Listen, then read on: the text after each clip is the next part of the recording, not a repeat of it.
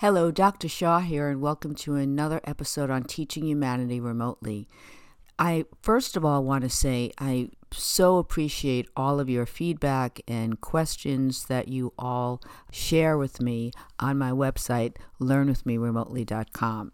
We're having some very interesting topics that relate to parenting, relationships with adult friends and their children, and the children's relationship, and how they impact one another.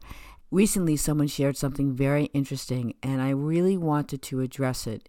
So, you know how sometimes your child will get a lot of attention for tattling, even though you don't really want to teach them to tattle? So as I've shared with you before, in my classroom, when children would tattle, and I was a kindergarten first grade teacher, and it seems like in first, second grade, children really like tattling. They really start to tattle. And what I would say to children is, we are what we think about. So why are you paying attention to someone else doing the wrong thing? Why aren't you paying attention to you and all others doing the right thing? So from now on, if you're going to tattle, I only want you to tattle in the sense of celebrating someone doing the right thing. So really kind of manipulating their attention to what I think is better for them to focus on. And if you think about parenting and you think about teaching, what we do, and I've said this before, and it's really helpful to think like this, is we socialize children's attention to what we want to focus them on. If we're in the woods and we want them to notice the beauty of nature, we're going to point things out. If we're on the beach and we want them to recognize the beauty of nature, we're going to point things out. So we're constantly doing that, and it's kind of a manipulation, and that has a bad connotation, but in a way, that is our responsibility to help children focus on what we deem as important and hopefully teaching them the correct values. So when a child, let's say, tattles on their sibling, that is a very obvious thing that's happening, and then you have different ways that you could behave. You're either going to reinforce that by giving that attention, which will make the child do it more often, or you could do something different to teach the child not to do that. But a subtle thing that can happen, and I really think this is important for parents who are struggling with the impact that they have when their child stops being friends with another child, and how that can affect the adult relationships. When your child is having difficulty with a friend, and your child comes to you to complain about the friend, and then you feel like, I don't really like that kid. That kid's not nice to my kid. What you're really doing is you're reinforcing your child's tattling about the friend. That is so much more subtle than if your child is saying, Johnny took my toy, or, hit me, or whatever. I mean, that's very clear. But when it's just like, oh, honey, how was school today? And your child says, Sally wasn't really nice to me and, hurt my feelings. And then you start not liking Sally. That is very challenging, and it's subtle, and it's hard for you to catch that in your own reaction.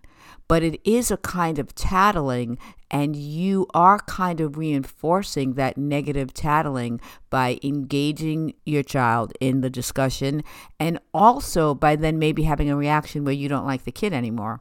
So what do you do? What do you do? I mean, we're human. We love our kids. We want to defend them. We want them to have happy relationships. We don't want them to be in not happy relationships. So there is a very, very, very big continuum there. Here's my recommendation. If your child is being really abused by another child, then I think you have every right to say to your child, is that really the best kind of friendship you can be in? Are there other children that might make you feel happier to be with? And really teaching them strategies, like you don't want your child to hang out with a bully, and you don't want your child's lunch to be taken from him or her, or things like that, and then there are strategies. You try to defend yourself, walk away, go to a different crowd, speak to a grown-up. I mean, all the strategies that we've discussed in the past.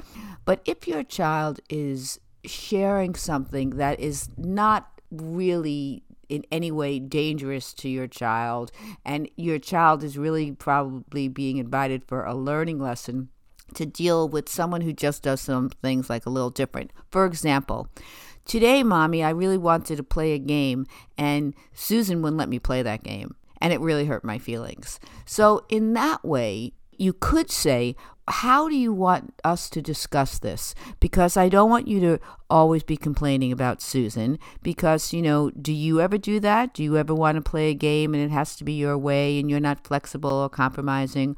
Or if you don't always do that, let's say you never do that, which of course isn't the case because kids are kids, then you can say something like, well, what did you do about that?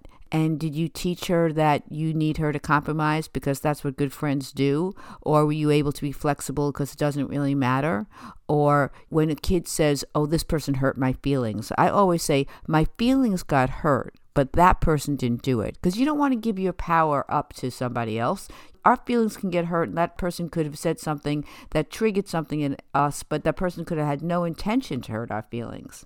So what I'm trying to say is that when you're having these conversations with your children, you don't want them to focus on the negative, and you want to turn it around. And you could even say, that's interesting, if I always allow you to speak this way, what you're really kind of doing is like you're always tattling on the other child. And what you're really being invited to is to see, how does your friendship with this person make you feel? And if it makes you feel good, continue to do it. And if it doesn't make you feel good, what can you do differently? Because it's really never about the other child. So when you are sharing with your child, try not to fall into the trap of engaging in that kind of tattling, that reporting about the other child that is negative, that really does teach your child to pay attention to the negative, to engage in that kind of tattling.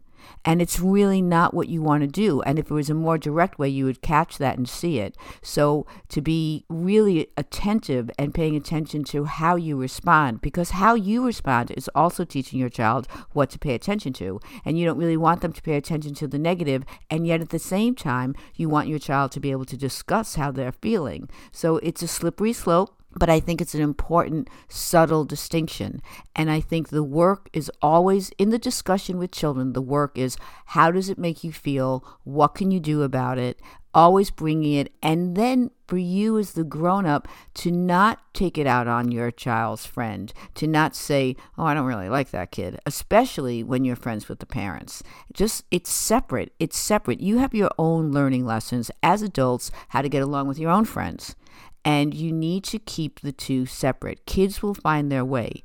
Now, if your child, let's say, says, Johnny never plays my games and I always have to play his games, you could say something like, wow, I know that when I'm friends with someone who's not flexible, it makes me feel this way. And here are my choices. I could say something about it. I could let it go because it doesn't really matter. I could decide that I don't want to hang out with that person as much. Just providing strategies. What are you going to do?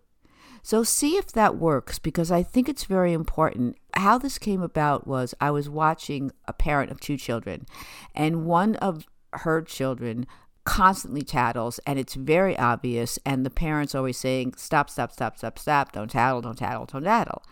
And the other child doesn't tattle in such a direct way, but does constantly complain about her friends. And in that way, that is tattling about her friends. And that is impacting the mother's feelings around the child that her daughter's complaining about, as well as the relationship that mother's having with the adult parent. So I just wanted to address that and say that these are subtle little factors that we don't catch. And to promote the idea of, when your child is getting attention for tattling, turn it around. And these are the things that I would say. I was in a classroom the other day, and a child was complaining about another child, like sitting on the bookshelf. And I said, well, you know how you're going to teach your friend to not sit on the bookshelf is for you to sit in the right place. And then the child got in the right place, and I said, oh, Johnny, I'm so glad that you're sitting where you're supposed to be sitting. And then the other child moved from the bookshelf. Because that's how we learn. When I would give out papers or something and no one would say thank you, and then like the fifth child said thank you, I would say, oh, thank you for saying thank you. And then everyone would say thank you. And then at the end of all the papers being distributed, I would say to the class, we might want to thank Sammy for reminding us to say thank you. That's it. That's a subtle thing, right? I didn't complain or make anyone who didn't say thank you feel embarrassed. I just reinforced the behavior that I wanted. I noted and I marked it. I reinforced it. Everyone gave it to me. So it's subtle like that. So see if this works for you. And I'm looking forward to your feedback. And please send me any comments you have regarding what we're talking about, because I'm sure when you're listening, you're going to think, oh, wow, I really do that. And you're not even going to have ever thought that this is a form that you're promoting tattling, because it's so different than the usual obvious way that we see tattling. But let's see if we can ask our children to pay attention to that which is positive, and they'll be happier throughout the day. And you'll be teaching them to start paying attention to that which is positive, because we want to be positive. We want to put a smile on our face in the morning and really be focusing on that which works, because throughout the day, more things work than don't work. And if we are indulging our children in seeing all the things that don't work, it's just going to lead them to be unhappy, and then you're going to be unhappy. So let's see if we can all lead by example and focus on the positive and be optimistic that there's more of that than we even really know and experience, because we've also been socialized, maybe not in the best way. So note and mark this for your children and practice this together, this focusing on the positive. Until next time, please feel free to visit learnwithmeremotely.com, as well as going to Amazon, Dr. Mindy Shaw's paperbacks. Thank you. Until next time.